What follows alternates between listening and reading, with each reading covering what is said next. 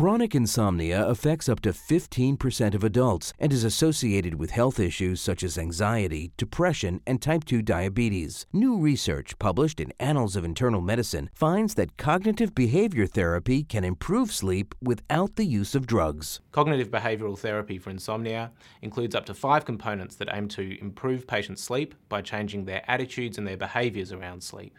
It works because it gets to the core of the problem, which is frustration with time spent awake in bed. Study authors say that a psychological approach to treating insomnia is safer, better tolerated, and teaches skills that can be maintained over time, rather than pharmacological approaches which are associated with negative side effects. We found that cognitive behavioural therapy for insomnia decreases the length of time that patients take to get off to sleep by about 20 minutes.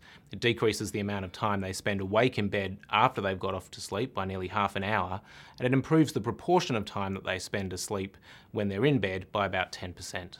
Researchers reviewed 20 published randomized controlled trials assessing the efficacy of face-to-face multi-component cognitive behavior therapy on overnight sleep in adults with chronic insomnia. We think that our study is one of the most rigorous studies reviewing the effectiveness of what's now an established package of care.